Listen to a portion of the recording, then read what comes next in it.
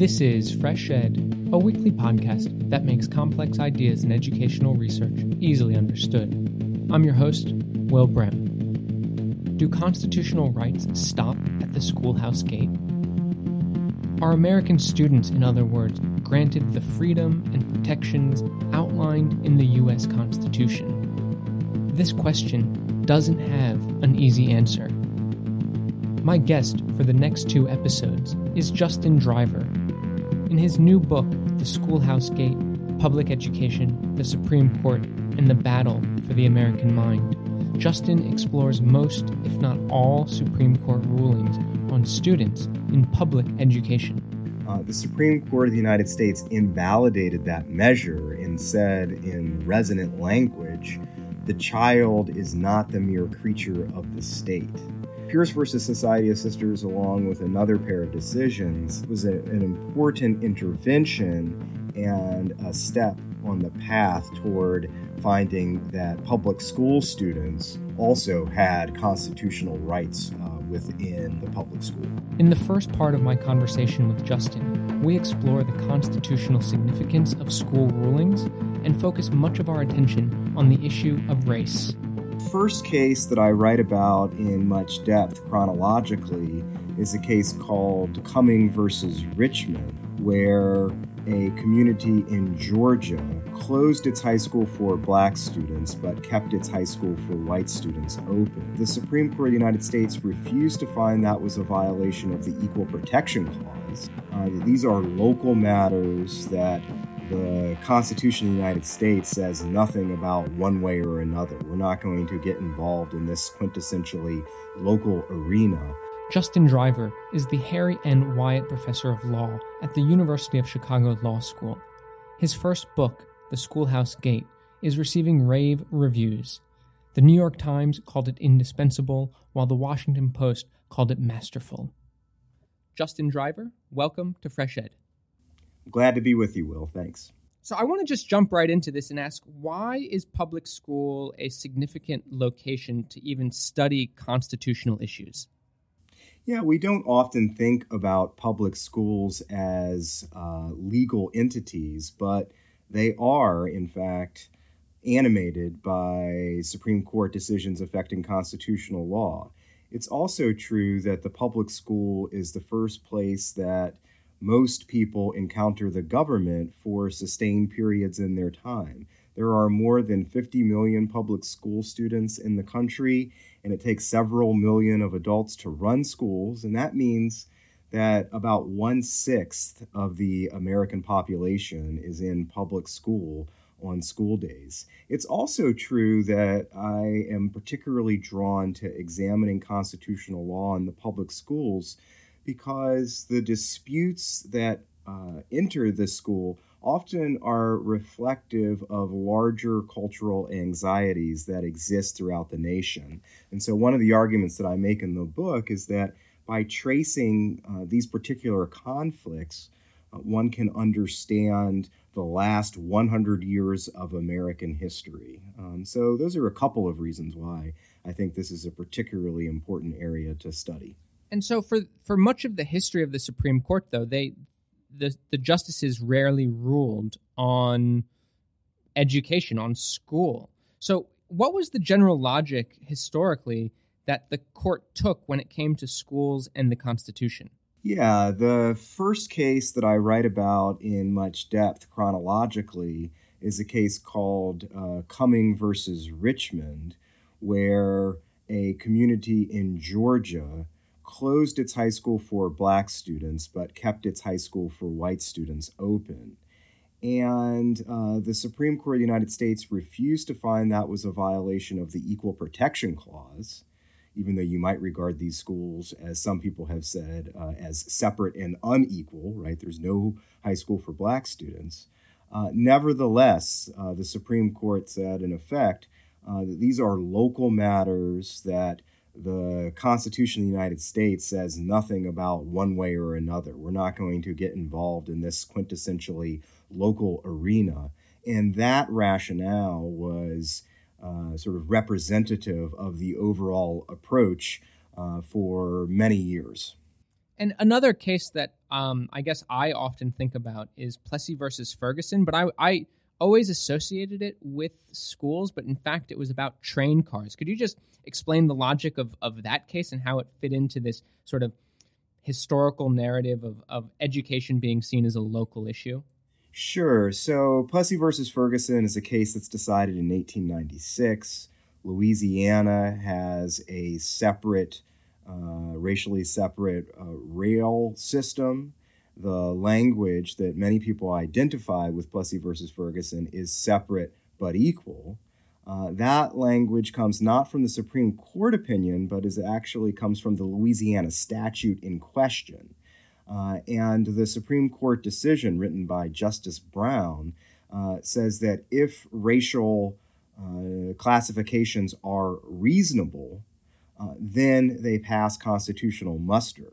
Justice Harlan, of course, wrote a famous dissenting opinion where he says that our Constitution is colorblind.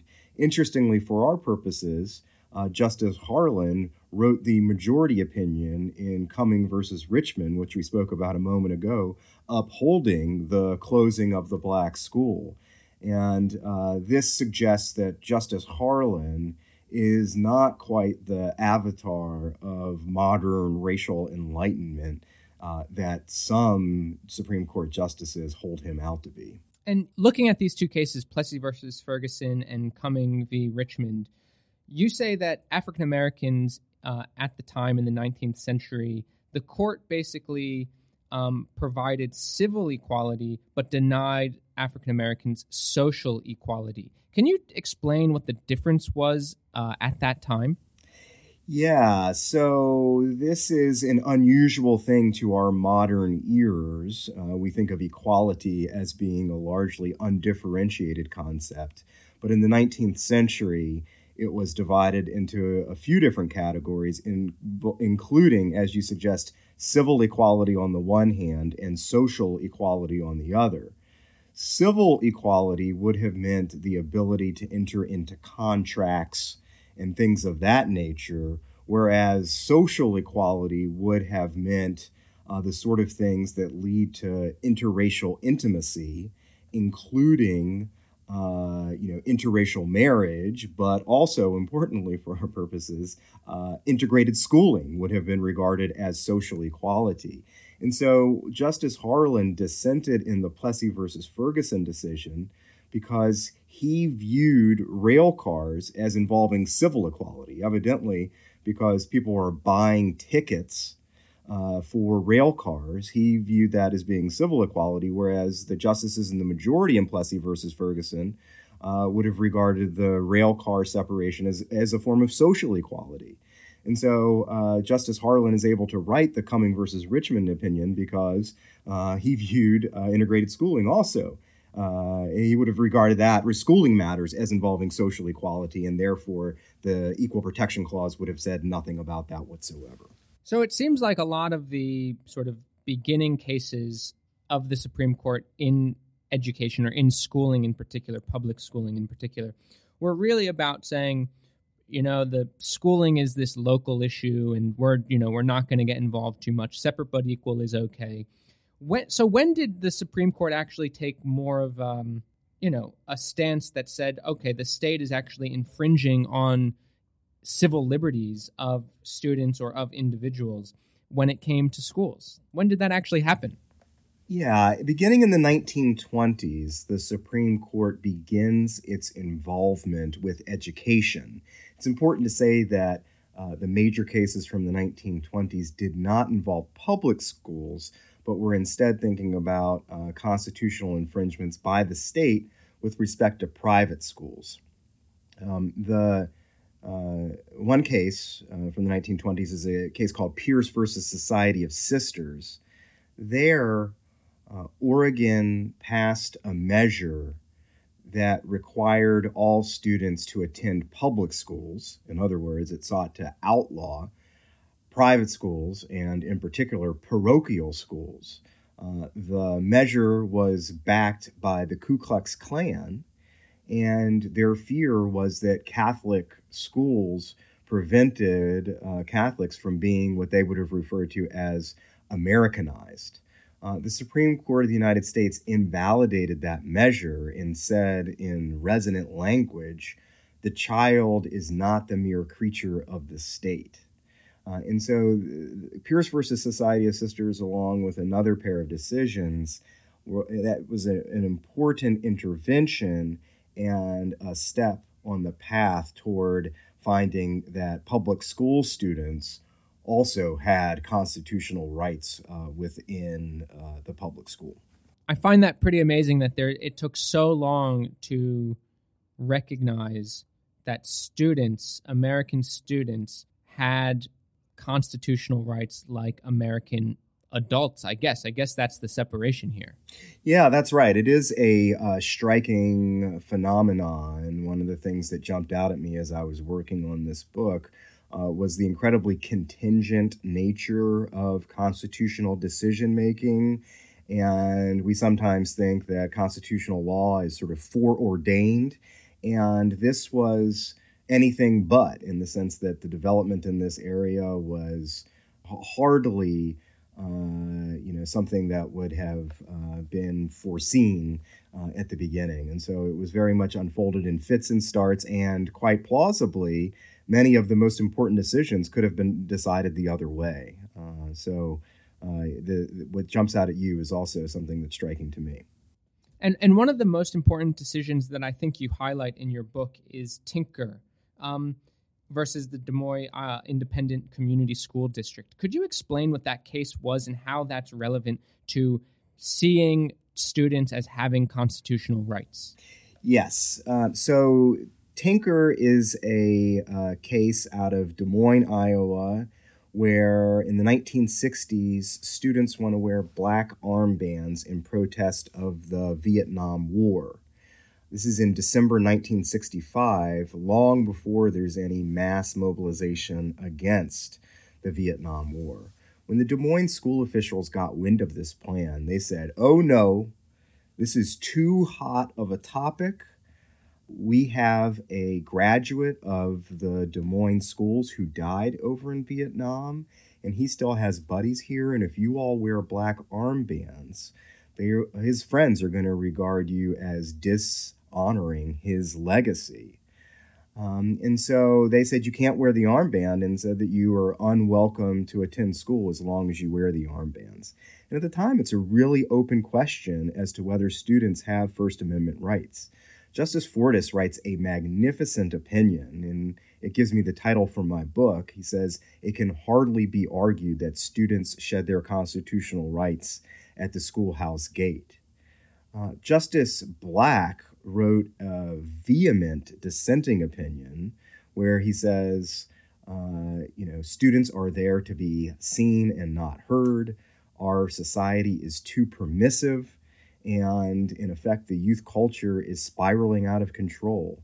He spoke, that is, Justice Black gave his dissent from the bench, and he spoke for more than 20 minutes. That's a signal of unusual, deep displeasure with the majority's opinion. It's not merely that the majority was wrong for Justice Black, it's that they were dead wrong. Yeah, so he spoke for a really long time. He was fairly frothing at the mouth. And Chief Justice Warren is purported to have said, old Hugo really got caught up in his jockstrap on that one. And so it's a really remarkable opinion. And but the opinion by Justice Fortas, it was significant because it reconceptualized the role of students in American society. Fortas, the real sort of innovation here is that he says that students are not merely receptacles that teachers fill with information. Instead, students talking to each other about the issue of the day is not some sort of distraction, but instead a vital part of the educational process itself. So I think of Tinker as a really important breakthrough. Unfortunately, in my view, the court has failed to build on Tinker in the way that it should have.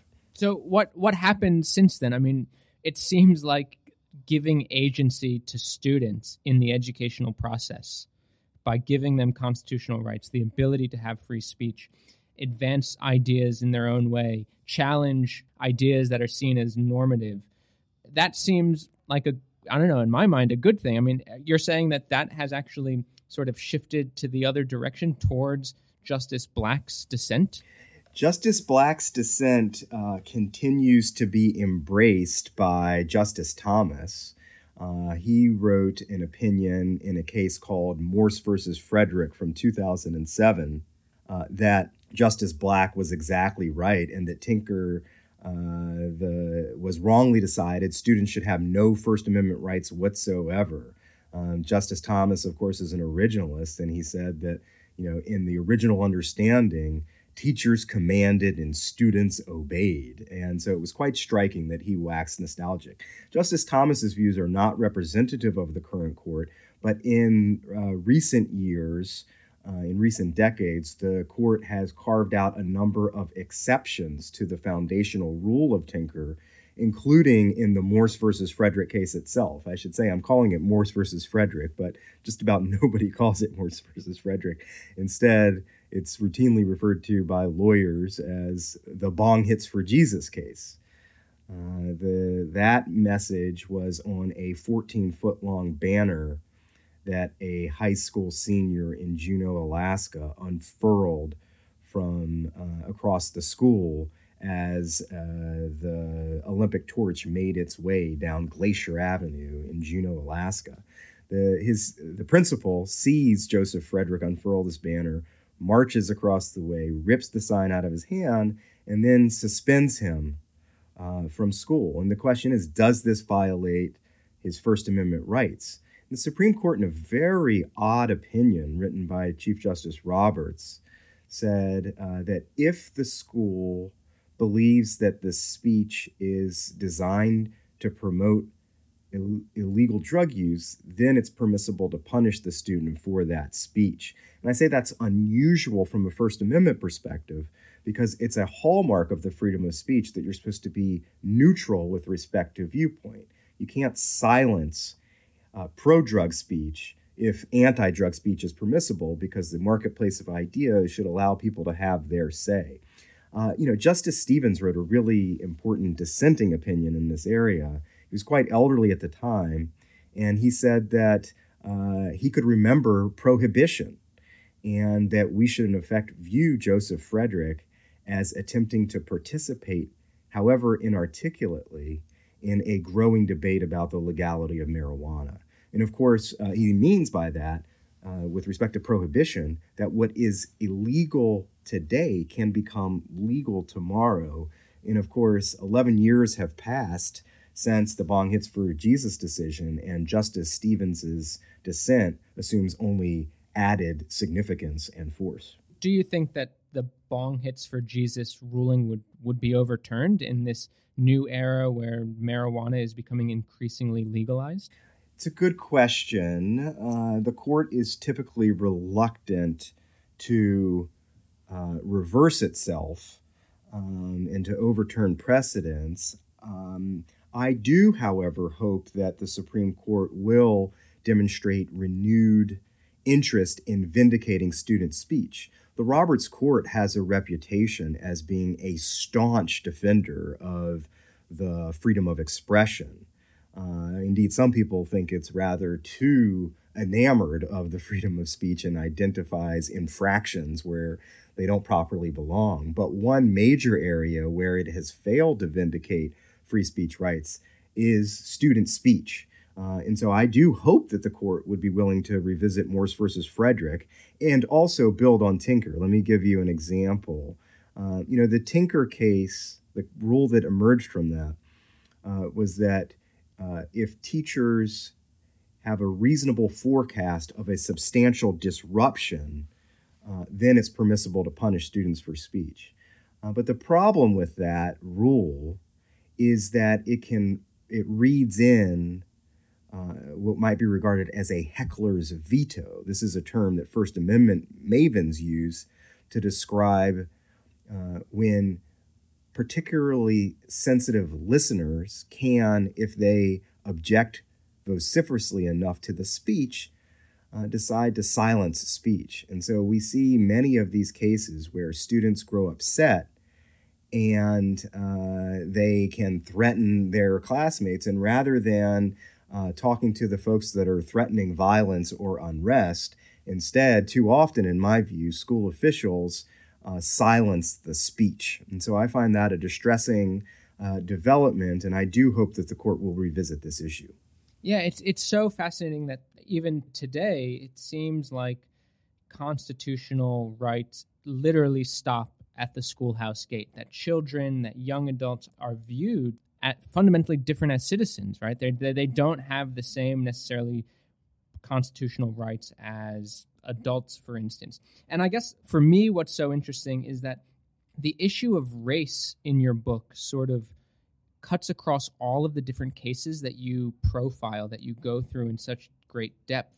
And in a sense, this idea of separate but equal from Plessy versus Ferguson, and the idea that you don't want this interracial mixing going on because maybe children are seen as innocent and corruptible, and mixing races is going to have some sort of negative outcome.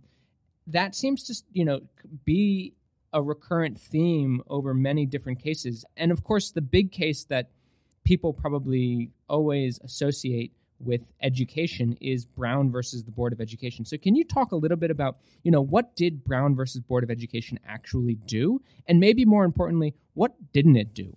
Yeah, it's a great question. Brown versus Board of Education is the most widely celebrated opinion today. Judge Kavanaugh, during his confirmation hearings, said that he thought that Brown versus Board of Education was the most important decision in the Supreme Court's history, more important than Marbury versus Madison in an important early case dealing with judicial review. But even though everybody sort of knows Brown, people have widely differing views about what the opinion actually held. So this is a case from 1954 dealing with racial segregation by law in the nation's public schools. There are 17 different states that require Jim Crow and another 4 states that permitted Jim Crow, including Topeka, Kansas. And so Chief Justice Warren writes a unanimous opinion saying that in the realm of education, separate is inherently unequal. But the question becomes, well, what did, exactly as you suggested, Will, what does Brown mean?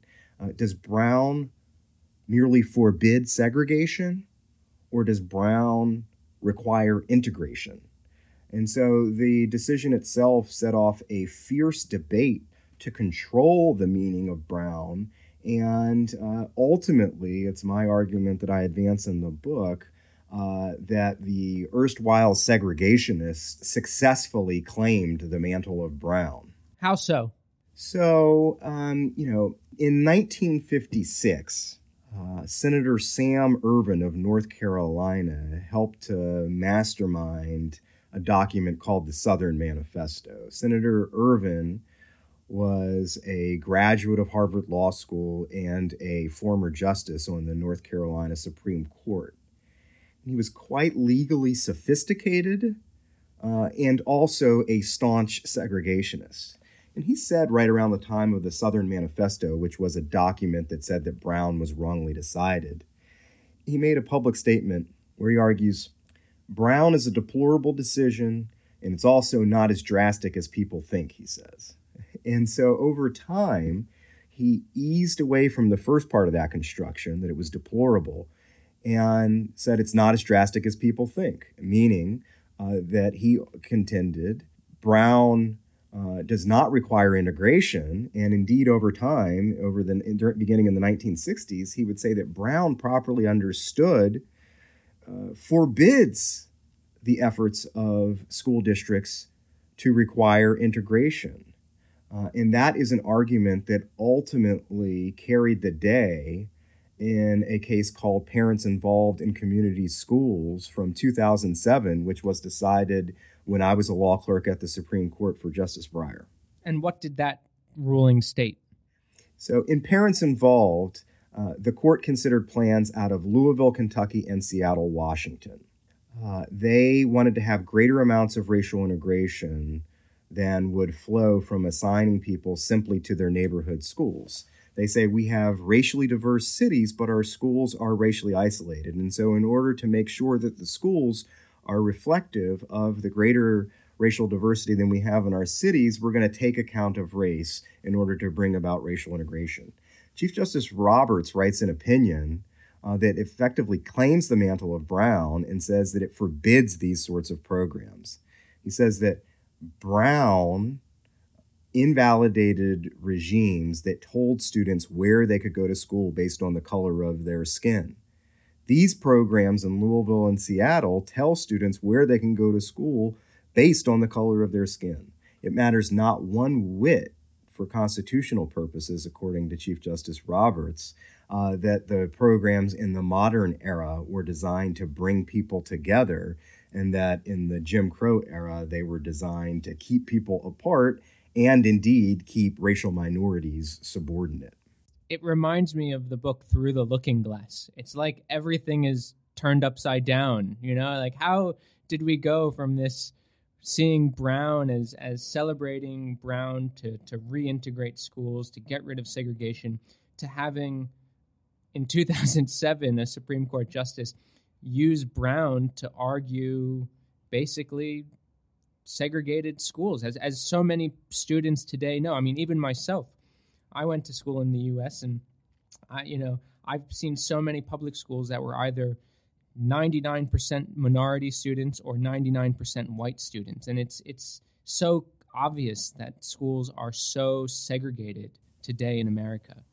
Yeah, it was a very upsetting decision for me when I was a law clerk to Justice Breyer, and Justice Breyer wrote a very long and, in my unbiased view, wholly convincing dissenting opinion where he says that it is a cruel distortion of history to compare Topeka, Kansas of the 1950s to Louisville and Seattle of the modern era. And he offered what we could think of as an integrationist conception of the Reconstruction Amendments. Unfortunately, though, Justice Breyer's opinion did not carry the day.